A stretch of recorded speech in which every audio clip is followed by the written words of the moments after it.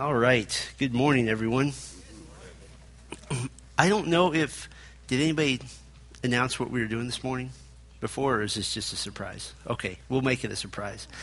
On occasion, I think it's useful to have an opportunity to just have an informal question and answer time.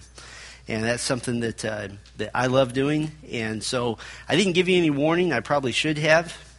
So I'm going to pray in a moment and just start thinking about questions, Bible questions, applied theology, whatever you want. And let's just start a discussion.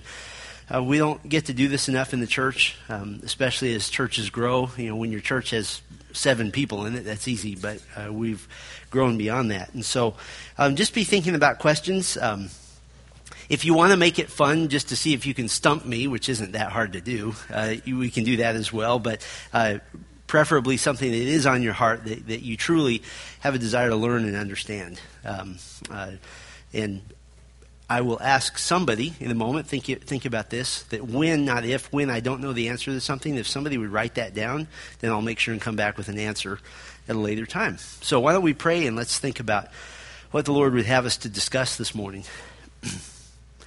Lord, it's always with such joy, such gratitude that we come together on the Lord's Day. We celebrate Jesus Christ. We celebrate what He's done for us on the cross. We're so thankful that you have chosen to forgive us of our sins. You could have obliterated the human race at any time and been completely within your rights to do so because we have rejected you. There is no one who does good, no, not one. There is no one who seeks after God. We have rejected you wholesale. And yet in your grace and mercy, you have called us to salvation. You have enlivened our hearts. You have regenerated those that you have chosen. And we're so thankful and so grateful to you. We thank you for this Christmas season, Lord, that reminds us that a little baby was born who came not just to live a perfect life, but to die a death on our behalf.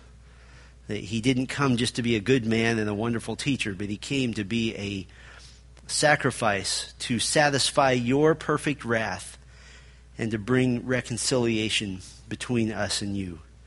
We're thankful, Lord. We pray that our discussion this morning would be centered on Christ, centered in your word always, and honoring and glorifying to you. We pray these things in Christ's name. Amen.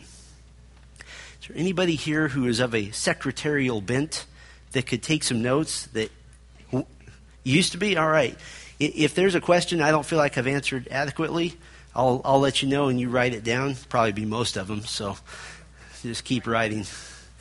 All right, we're going to just start an informal time, and we'll just see where this goes. We don't do this very often, but we just wanted to have an opportunity to and you can ask a question, or you can just ask me to comment on something, whatever you want.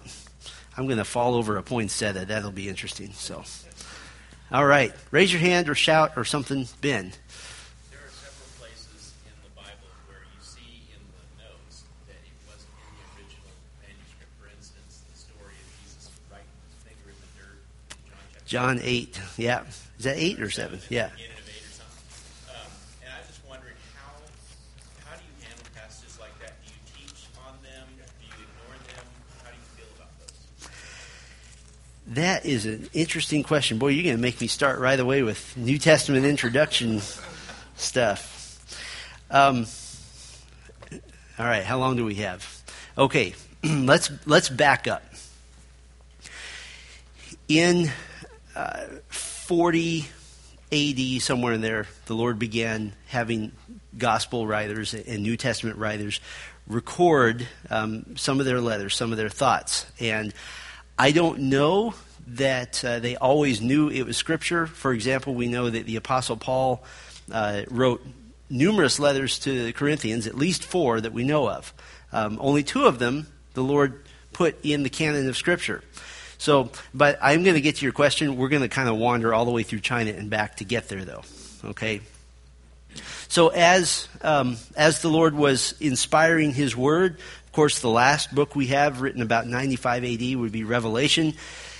The Bible is very clear. That's the last one. Don't add to it. You know, the Bible begins at the beginning and ends at the end. Anybody who wants to add to it, that doesn't make sense. Well, how do you disseminate the Word of God? Well, these letters were meant to be circular letters, many of them. For example, one textual issue is what we call these difficulties. The beginning of the book of Ephesians, in most of the more reliable manuscripts, let me find it here. Most of the reliable manuscripts, our Bible says, Paul, an apostle of Christ Jesus by the will of God, to the saints who are in Ephesus and are faithful in Christ Jesus. Most reliable manuscripts say, Paul, an apostle of Christ Jesus by the will of God, to the saints who are faithful in Christ Jesus. And there's no Ephesus in there. So how do we know that this is a letter to the Ephesians? Well, the Ephesian church was a central hub where there were lots of little churches all around it. And so our best guess is that it was meant for the church in Ephesus, but also to be a circular letter. And there's a lot of theories. Some even feel that some manuscripts were copied with blanks written in them, and the blank of the city would be filled in. And that's just a theory. But all that is to say, so the New Testament books, you circulated them first, but what's the natural thing you're going to do? You get a letter from the Apostle Paul, you think you're just going to wave goodbye to that thing and let it go? No, you've got people in your church who are going to copy it. So first we had copies of individual books. We had copies of sections. To have a compilation of all of Paul's writings was very, very common. By the way, the book of Hebrews was almost always included with Paul's writings. I don't think he wrote Hebrews necessarily, but in the early church, that was a common belief. The Gospels, as those were compiled, those were often put together, often with the book of Acts as well. During this time, there were lots of other letters being written. There was somebody, maybe some group of somebodies, who was writing a lot of things in Peter's name. There's a gospel according to Peter. There's the apocalypse according to Peter, which would be similar to the book of Revelation. Peter didn't write them. But it was very common to write something that you thought would be helpful to the church and put an apostle's name on it just to make it look good. There's a gospel according to Thomas as well that we don't hold as canon. But as all these copies were being made, what's going to happen when you're making a copy, especially if you're not necessarily a trained scribe? What's going to happen? You're going to make mistakes, yeah. There were various ways that you could copy. You could copy by having the manuscript here, and you would look, copy. Another common way, especially if you were in a hurry, was to get 10 people in a room and one guy reading the manuscript. Well, the Hebrew word or the Greek word for camel and rope sound the same, and so you would have these mistakes that could happen as you copied. Okay, so we fast forward. We have today somewhere in the vicinity of 5,200 manuscripts, copies of the Greek New Testament. We'll just use that as an example. The art and science of textual criticism, and criticism doesn't mean in the bad sense of saying that the Bible is wrong, but textual criticism takes these manuscripts, looks at them, and uses a series of criteria and rules and logic to determine what the best reading is. And there's some common rules for this. I'll just give you an example. If you have 3 readings, 3 particular versions of a given verse, one rule would be the most difficult reading, the one that seems the hardest, is probably accurate. Because scribes didn't tend to make things more complicated. They tended to simplify. And so you'd have a series of rules like this. Okay, so that brings us to, let's use John 8, the woman caught in adultery, as an example. There are categories of manuscripts, and they have fancy names. Codex Bezae, Codex Sinaiticus. Codex Sinaiticus is a very, very reliable manuscript. You have the really, really reliable ones because of their age and because of their attestation, meaning how many people read them and said, yes, this is accurate. Then you have the sort of okay ones. Then you have the ones that are just kind of cockamamie, strange versions that still have value because they have comparative value with the others. And this will all get to Ben's point here in a minute. John 8, this passage with the woman caught in adultery, the best manuscripts, the ones we rely on the most, it's not there. But because it's in so many other manuscripts, your English Bible will include it, and it probably has in brackets. It has it in brackets and maybe a note about it. Like mine says, some manuscripts do not include 753 through 811. Others add the passage here, and so they give you some thoughts about that. As we were reading 1st and 2nd Samuel, do you guys remember that we don't really know how long Saul reigned? Because in your Bible, there may be a blank there because there's just not a number. And so we've just had to guess. So what do? We'll get back down to Ben's question. First of all, let me tell you this. The Bible you hold in your hand is completely reliable. Because not one of those texts, not one of those questions, not one of those textual difficulties, there's not a major doctrinal issue that rests on it. There's not a major life issue that rests on it.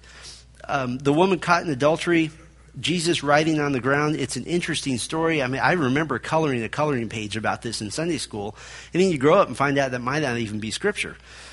Well, there's no doctrine, there's no salvation issue that rests on this whatsoever. So what do? When I get there, most likely I'm going to comment on it, but because so many manuscripts don't include it, I'm probably going to give it a little less weight because I'd rather err on the side of being conservative on that. I'll give you an example. We're going through the Gospel of Mark right now. The whole last section of Mark 16, I don't think is in the original. I don't think it's there. So it's kind of interesting when we get there. The very last message we'll have in Mark is on a passage that probably is irrelevant. So that'll be interesting when we get there. So to answer your question, you use common sense. I am conservative about this. And I'm going to do what you do with any other piece of truth, and that is I'm going to compare it with Scripture. The end of Mark 16 is just so bizarre and has completely no parallels to the way Mark wrote the rest of it. I mean, it looks like some guy 300 years later tacked it on, which I believe is precisely what happened. So, does that answer your question? Probably wait. Ben's like, why did I ask that? Yeah. Ann. In that vein, how did that become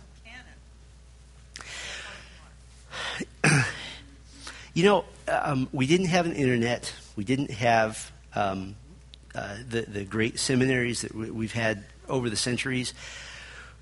Think about this. Anybody ever play post office? You know where you not post office. Sorry, that's one that. Yeah, there's all kinds of games. What's the one that? Operator. What is it called? Yeah, well, where you're telling a joke and it goes all the way through. Yeah, whisper, whatever it is. There's all kinds of ways to do that. Look, by the time you add a century to 500 different manuscripts, half of them have that part of Mark, the other half don't. The church, for most of its first 300 years, is running for its life. People are dying left and right, literally by the millions. There are very few men who are sitting around contemplating their navel about the canonicity of Scripture. I mean, it took several hundred years before some councils were able to meet to finally settle down and say, okay, let's recognize the canon of Scripture. By the way, nobody ever decided what books were scriptural. They simply recognized them as already being authoritative. But by the time you get to that point, there are so many manuscripts with that ending in Mark. There's like 5 different endings to Mark. 5 different possibilities. That who's going to be the one guy to decide to just take an eraser to all that because the possibility existed that it could be scriptural. So by that point, you just say, okay, we're going to include it. We're going to put it in brackets and put a big giant question mark next to it, and that's what it's going to have to be. It's kind of interesting to me. You guys remember some of the interesting elements at the end of that chapter in Mark. The snakes, they will cast out demons. In my name they will cast out demons. They will speak in new tongues. Okay, that's fine. They will pick up serpents with their hands, and if they drink any deadly poison, it will not hurt them. You guys ever seen on TV the poison-drinking snake churches? boy, you hate to walk in and tell them, I hate to tell you this, but that's based on a passage of Scripture that was tacked on later. Really? That's disheartening. Even in my name they will cast out demons. That's one of the reasons I don't believe the end of Mark is in the original. In all of the epistles, there is never a command to cast out demons. Did you know that? It's not there. We're not commanded to do that. What do you do with demons? You pray, and you present the gospel to the person to whom the demon is tormenting. The gospel is the power of God for salvation. Great question. Who would have thought this early in the morning? Yeah. I wonder if you could provide a biblical definition of blessing. It seems like it's used so often. I mean, they came over for supper, and it was a great blessing to us. We were, I was able to do that job for them, and that was a blessing. And then, obviously the biblical aspects of it. Maybe there's multiple definitions or multiple contexts used, but what's a biblical definition of blessing? Blessing. I would say, to narrow it down to the most common denominator, blessing is what believers in God enjoy when they obey Him. It's that simple. Blessing is what believers in God enjoy when they obey Him. God told Israel, if you obey me, I will what? Bless you. If you disobey me, I will curse you. Does that apply to us today as Christians? To a certain degree, it does. Because if you choose as a believer in Christ to walk down certain paths of disobedience, then we know even from 1 Peter 3 that your prayers aren't going to be answered. And I would say blessing is a direct result of answered prayer as well. But in its shortest form, blessing is what God gives to believers who obey Him. And you've probably seen that in your own life. If you know you're in a certain area of rebellion, and you know it in your heart, and yet you're praying for God's blessing in other areas, you're wasting your breath. Take care of the rebellion first, and then pray for God's blessing. So, yeah, Daryl. What do we say to people that ask us to pray for somebody that we know is not saved? That came up yesterday with one of our neighbors is having a transplant, and we were told so that we could pray for them. And so what do we say? We would pray for their salvation, or we? Oh, I tell you what, those are wonderful opportunities, because you'll all in your lives, you'll have people, unbelievers, who sense that there's something spiritual about you. They can't put their finger on it. They just know you're one of those church-going people, and it's so interesting. They might make fun of you. They might revile you. They might put you down. They might think it's kind of funny. But when they come to a crisis in life, you're the one they're coming to. When they're at a point where they sense their need for God. So if somebody comes to me and says, would you pray for so-and-so, he's an unbeliever, or maybe it's an unbeliever asking for prayer for another unbeliever, absolutely. Here's the two things I'm praying for. I'm praying for God's common grace. I want their surgery to be successful. I want them to live. I want them to live a life that enjoys the blessings of God, that enjoys the rain, the sunshine, the food, the drink that the Lord gives as a common blessing to all human beings. But more importantly, I'm going to pray for specific grace.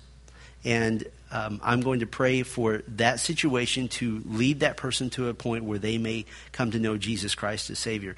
And I'm not afraid to pray that in front of the unbeliever, too. If somebody comes to me and says, pray for my mother, I'll try if I can, if I have a moment, to say, well, why don't we pray right now? And then you can, I'll pray for 15 minutes and I'll present the gospel. And, Lord, thank you that John 3:16 says this and that Romans 8:28 says this, and go through it. And so you use your prayer to present the gospel. I've never yet had an unbeliever, when I'm praying with them, stop me in the middle and say, this is dumb, I'm getting up, I'm getting out of here. There's something about them, okay, we're praying, I got to stay here. Man, this guy's going on and on, but I got to stay with it. So you got them right in the palm of your hand. So pray for common grace and pray for specific grace. That's good. Nick, did I get enough to your question on blessing? Okay. Yeah, Rick.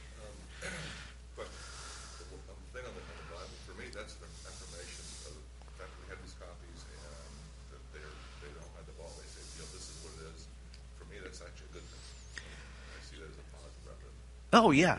Yeah. Has anybody ever read the Jehovah's Witness New World Translation? By the way, you can lead somebody to Christ with that. Okay, it's a reasonably okay. It's not a translation. It's a really bad copy of English versions, but it's not a translation. But if they were being honest, then they would get, to in the beginning was the Word, and the Word was with God. Their version says, and the Word was a God, right? That's how they get around the deity of Christ. Well, if they were being honest, they would have a little note next to the A that says, this article not in any manuscript in history, if they're being honest about it. But yeah, the fact that your Bible is honest and says this particular portion has some questions to it, that is an affirmation, absolutely.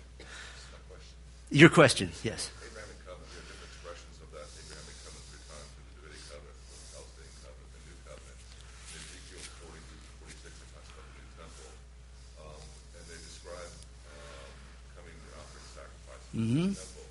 And then in Zechariah 13 and 14, it says that 2/3 of Israel is going to be killed off, 1/3 remains. But in 14 it says all those who enter in celebrate the festival of booths.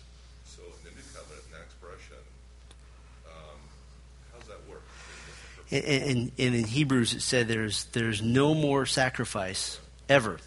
Rick, I want to congratulate you. You have pegged the interpretive issue of the Old Testament.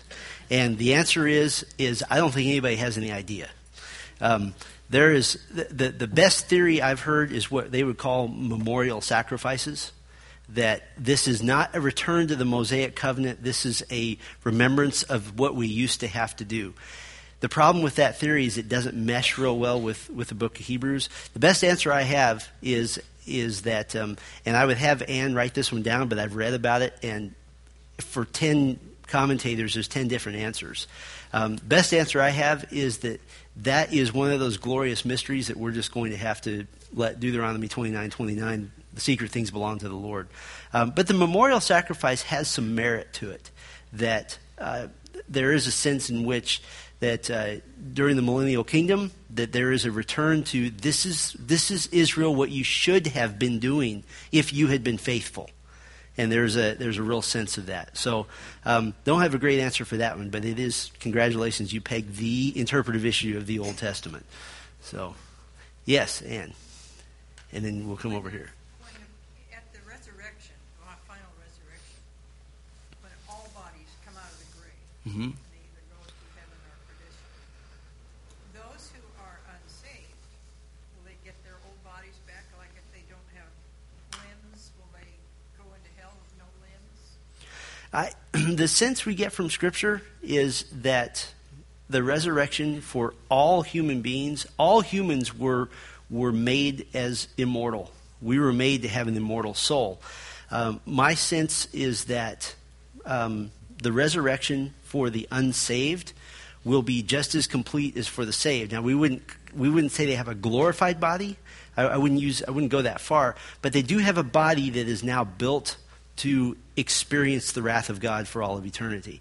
And I would say that logically, if they're going to experience the fullness of the wrath of God, they need to have the fullness of a body, every nerve, everything to do that. That's what I would say. Ask away.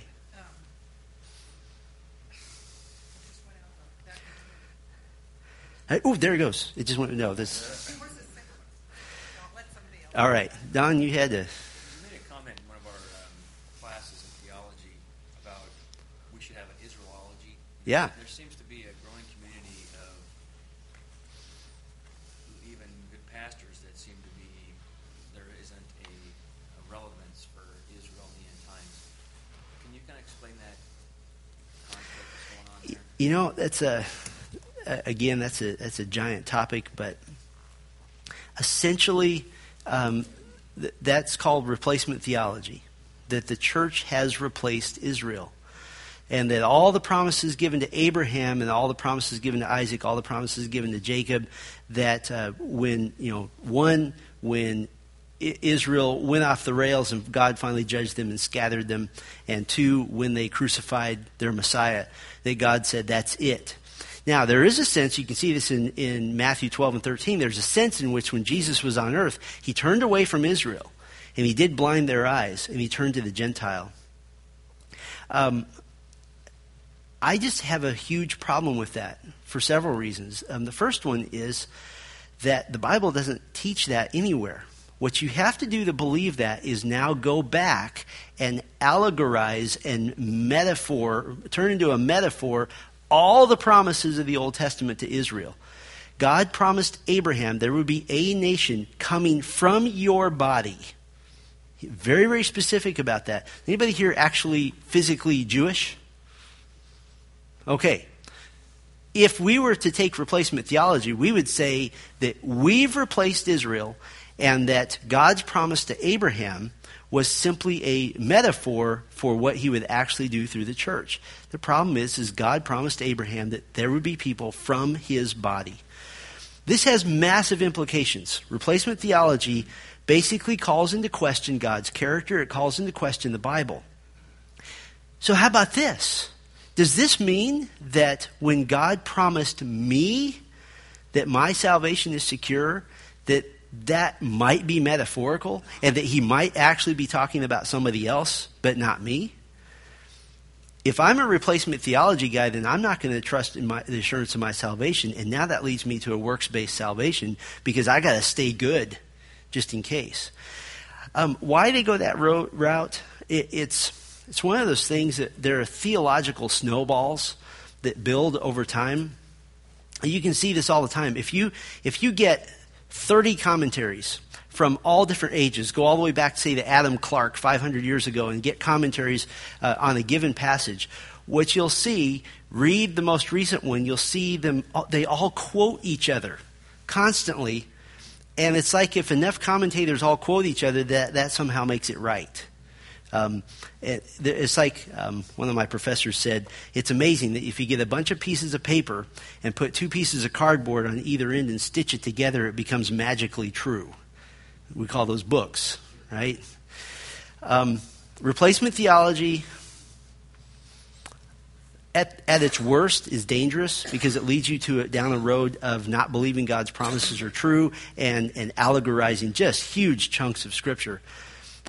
At its best, I think it's just sad because God does have a glorious plan for Israel. I mean, if you read through Ezekiel and see the promises to the Prince of David, the Prince who ultimately will be Jesus, have you ever thought about this?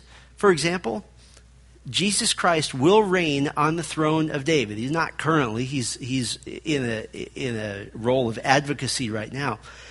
What about David? He's going to be there. King David will be ruling, I believe, part or all of Israel itself. He is the ultimate Davidic king, except for Christ himself. All of the Old Testament saints, you mean to tell me that somehow God's not going to include them and that he's going to completely wipe away their Jewish heritage? He's going to say, you're not a Jew anymore, you're part of the church. I don't think so. God was highly invested in this nation.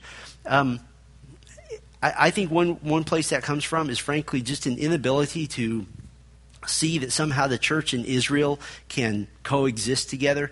This is not rocket science. All right, you ready for this? Watch this. If you are a Jew and you get saved during the church age, wait a minute. See, that doesn't make sense because either you're part of the church or you're part of Israel. You can't be part of both. Well, why not? Anybody here ever know anybody with dual citizenship? Anybody have dual citizenship? Yeah. Oh, there we have some. Why not? Why can't I be part of the church and part of Israel? Double blessing. You know, you have a big gathering for Israel to celebrate in the millennial kingdom all that God had saved.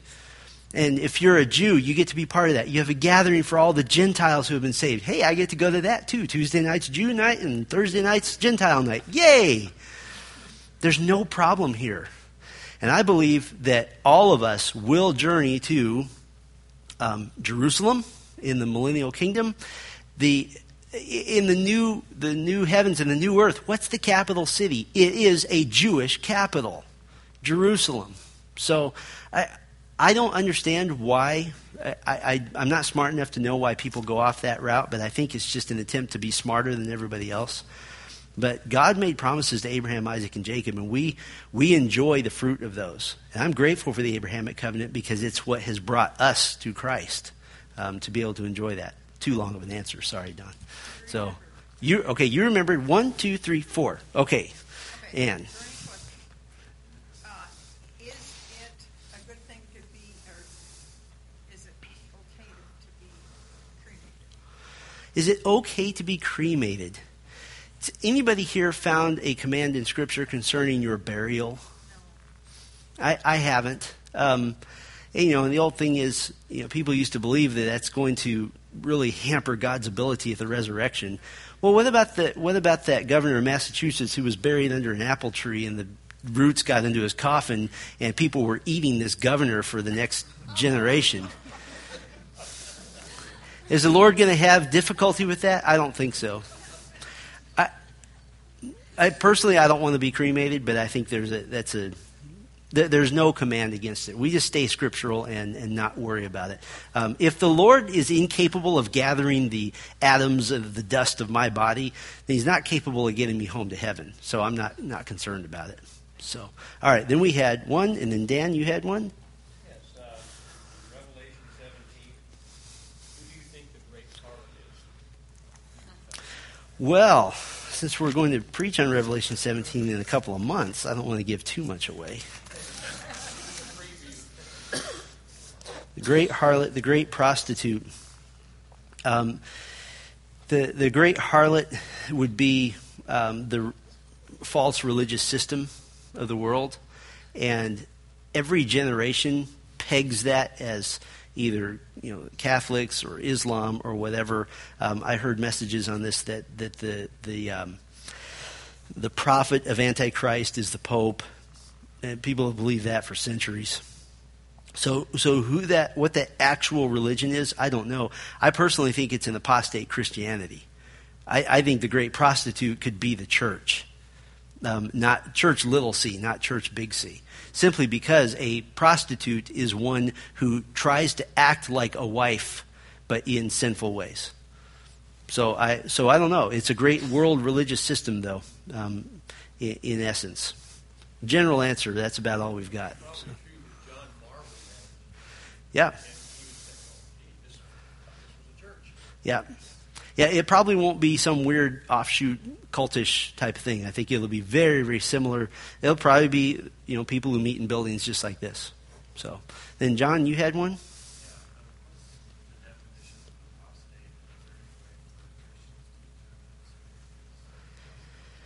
Anyway, to definition of an apostate, let me answer your second question first. It always boils down to fruit. Always boils down to fruit.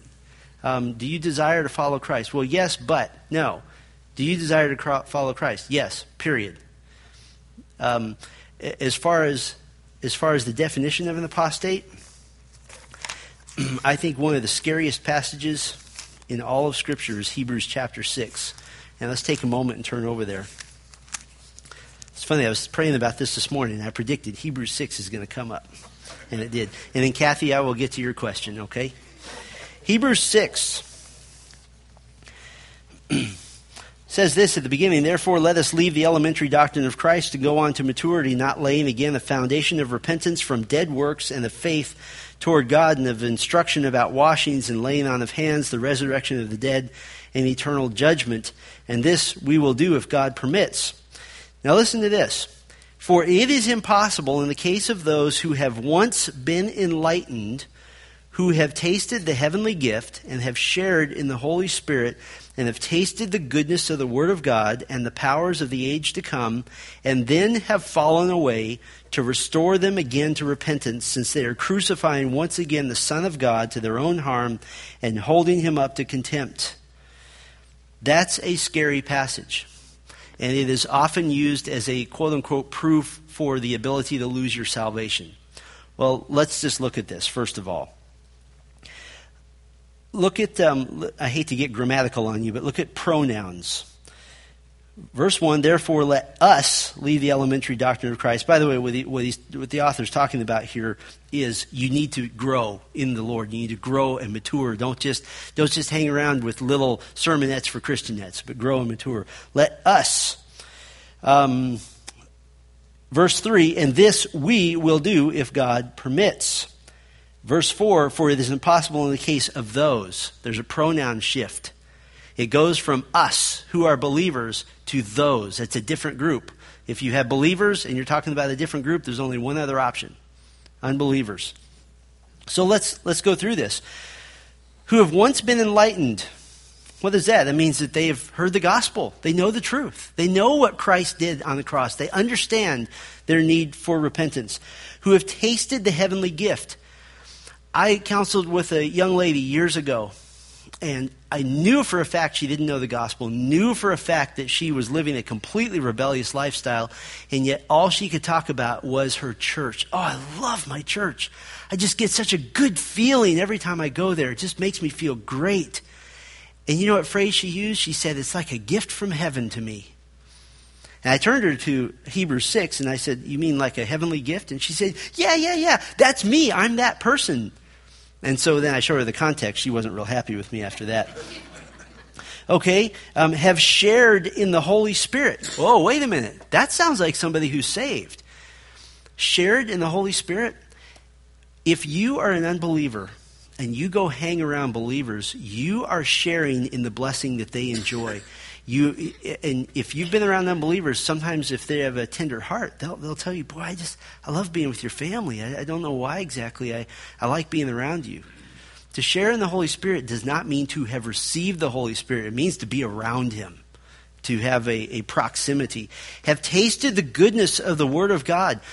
Look, I've had plenty of unbelievers say, I don't believe half of what you just preached, but there's something about it that's really grabbing a hold of my heart. I've heard that numerous times. And the powers of the age to come. We're in an apostolic age. What do you think it would be like for an unbeliever to come in here and to see healing and to see somebody speaking in tongues as they did in the apostolic age? That'd be pretty amazing to have tasted of that. And the powers of the age to come. Very similar. Every one of those phrases we just went through, nowhere else in the New Testament are those phrases used of a Christian. They're completely unique right here. The definition of an apostate is somebody who walks alongside Christians, walks alongside the church, does churchy things, does religious things, but then what do? Verse 6, and then have fallen away, to restore them again to repentance, since they are crucifying once again the Son of God to their own harm. In other words, the author is saying they've been offered and shown everything there is to be offered, and yet they have still rejected. And I pair this up also with Hebrews chapter 10, which is just as chilling. Verse 26, for if we go on sinning deliberately after receiving the knowledge of the truth, there no longer remains a sacrifice for sins, but a fearful expectation of judgment and a fury of fire that will consume the adversaries. Now, by the way, people will point out, well, wait a minute. Now he's using the pronoun we here in verse 26. I don't think that the author of Hebrews has a fearful expectation of judgment and a fury of fire. Therefore, we would say that he's being really nice and saying humans in general. So the definition of an apostate is somebody who has said they believe, they've done the things that look like they believe, they've done churchy things, but as John said, they went out from us because they were never of us. So follow up, and then Kathy, and then Dan. You know, there's no, I've looked, there's no button on anybody that says too late. And so, yeah, I'm going to pray for them all the way. I'm going to pray.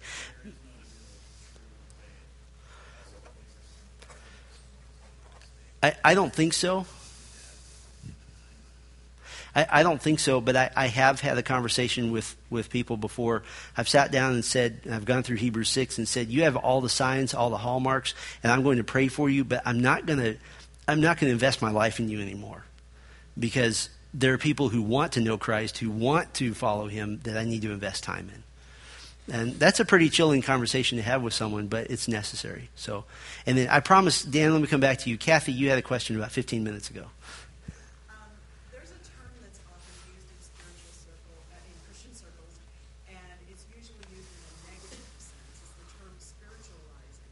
Mm-hmm. I wonder if you have a definition of what spiritualizing is, and if you would consider it negative, and if so, how do you, is there a clear delineation between spiritualizing and applying What a great question. How much time do we have? We have a few minutes. Okay, there's a lot of definitions of spiritualize. I'll tell you the one I'm familiar with. Okay, to spiritualize something is essentially to take a text of Scripture so far out of its context to make it mean something that it didn't have any meaning. For example, probably the champion spiritualized text in all the Bible, David and Goliath. Right? Anybody here ever heard a sermon on David and Goliath? Okay. You can slay your giants. You can come against those things. If your boss is mean to you, you can slay that giant. If you have debt, you can slay that giant. That's spiritualizing a text to make it mean something it didn't have anything to do with. If you're talking about being victorious through the power of God and trusting in Him, certainly David and Goliath makes a good illustration. But the point of David and Goliath was not that you can slay your giants. The point of David and Goliath was that David was disgusted that Israel as a nation was not trusting Yahweh, and he said, "Who is this dog that comes against my God?" And so the point of David and Goliath is that God wanted his nation to trust him. God wanted his nation to slay their enemies, and they weren't doing it. David alone stood up and said, "I'll take him on, because you come to me with a spear, I come to you in the name of the Lord." So that's the point of David and Goliath. To spiritualize a text is, it's done every Sunday all over the place. It is to just rip it out of its context, essentially, and make it mean whatever you want. Yeah, Bob. May I just add to that question that came across my life about 45 years ago, and it doesn't work. It does not work. Yeah, it doesn't work. When you take the text out of the context, you've removed all the power from the Word of God, right? Now you've just made it into Norman Vincent Peale. Power Positive Living, okay. I don't need a Bible to do that. I can get that with, the upper room or kind of shallow things like that. Then Dan, you had a question as well. They have a form of godliness, like it says in 2 Timothy, yeah. Deny the power. A form of godliness. What do you think that means? Give me some ideas. A form of godliness, but denying His power. Yep, Sunday to Sunday. Go to church every Sunday. What else? Read your Bible. Yeah, that's a spiritual activity. Actually taking communion. It's a form. Yep. Have no power to it at all. There was during the Reformation there was a group, and their name is escaping me. But they wanted to go so far away from liturgical churchiness, just for that purpose, to make sure they know who was real. That they would meet literally in rooms that just had blank white walls, and they'd sit on the floor. They had no paraphernalia whatsoever, just to get away from the ability to do anything churchy and to be a fake believer. A little bit of value to that. But, yeah, Vern. I think most of us are influenced by Pentecostal believers in one way or other. My question is, how would you effectively explain to a Pentecostal believer the right interpretation of tongues as explained or presented in Paul's letters to the Corinthians? I think, first of all, you have to determine if they're open to it. The difficulty I've had in those conversations is that generally, even if they're real believers, they still think I'm missing something. And they're trying to get me to get on the higher plane of spirituality. And it's really hard to talk to somebody like that, because they talk down to you like you're a kindergartner. Well, you just don't understand. And you just go, okay, Lord, just help me here. If they are open to it, though, there's two easy things to talk about. First of all, you can take them through the book of Acts and just have them make observations about what happened, what it looked like. And then you simply ask the question, is it happening today exactly the way it did then? And I think anybody with half a brain would say no. The things I see today are not anywhere near what's happening. And in fact, that's the point that MacArthur makes, even with Reformed theology guys who are what they call continuationists, that the spiritual gifts have continued. In reality, they're not continuationists, because across the board they say what's happening today is not the same as what was happening in the New Testament. Therefore, you're not a continuationist, and you have to say that something different is happening, and then you get into real trouble with the end of Revelation. Don't add to this word. The other thing you can go to, though, is very simply ask them, what is the purpose of tongues? What's the purpose? And they'll have all kinds of answers. Well, it's to, it's for prayer, and it's to, some of the answers are bizarre. That's what our church does.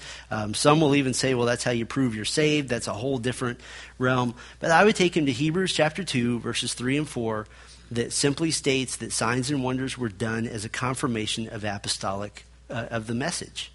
It's very simple.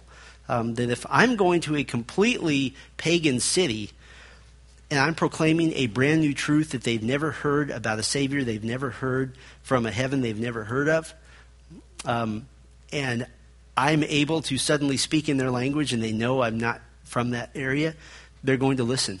And it is a sign to the unbeliever to help them. So I would, in summary, make them honestly compare, is what's happening today the same as what happened in the New Testament? And it's not. An honest comparison will show you that it's not. And then secondly, Hebrews 2, the purpose of those gifts was to confirm the gospel message. So that's where you start. Then get them some books too, because that topic has really opened a lot of doors. Don and I had a conversation with a friend for the last few weeks, ongoing, and about, he got healed here or there. And this morning, David Jeremiah made a statement that really was good for me. Satan, when he said to Jesus to jump down off the wall, he tried to make Jesus a wonder worker. Yeah, absolutely. Make Jesus a wonder worker. And that wasn't why he came. That wasn't why he came. And by the way, let's distinguish between the gift of healing, which we don't believe continues, and God healing. They'll always want to say, well, you don't believe God heals? It's not what I said. I believe he heals, and I hope he does, because I get sick a lot. But I don't need a healer. I just need healing.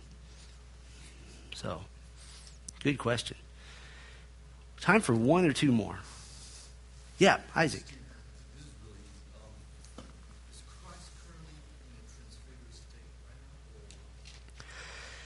Transfigured state. I don't want to give too much away because that's what I'm preaching on this morning. The word transfiguration, we get our word metamorphosis from it. And what it means is that your external person has now reflected your internal nature. Okay? What's the great example from nature of a metamorphosis? It's a butterfly, right? When the butterfly is inside the cocoon, it's still a butterfly, but it has not shown its external nature to be consistent with its internal nature. The internal nature of Christ has always been, he is deity, he is fully God, he is fully all that God is, and yet when he walked on this earth, he didn't demonstrate that outwardly. During the transfiguration, for a brief moment, he demonstrated that outwardly, that his outward presence matched what his inward character is. We would say, I wouldn't say necessarily he's in a transfigured state. I would say he is in a glorified state. He is in a resurrected body, precisely like the one you will have, with one small difference. You won't have scars, he will. So transfigured, glorified body. Yes, he is physically in heaven, which is very comforting to us. Heaven is not a cloudy, ethereal place that has no matter to it. If the intermediate heaven right now, we know, has a throne. It has a physical Jesus. It has trees. It has all kinds of things in it. So it is a place. So yes, he is physically in heaven right now and always will be a physical being for all time. Great question. Yes, ma'am.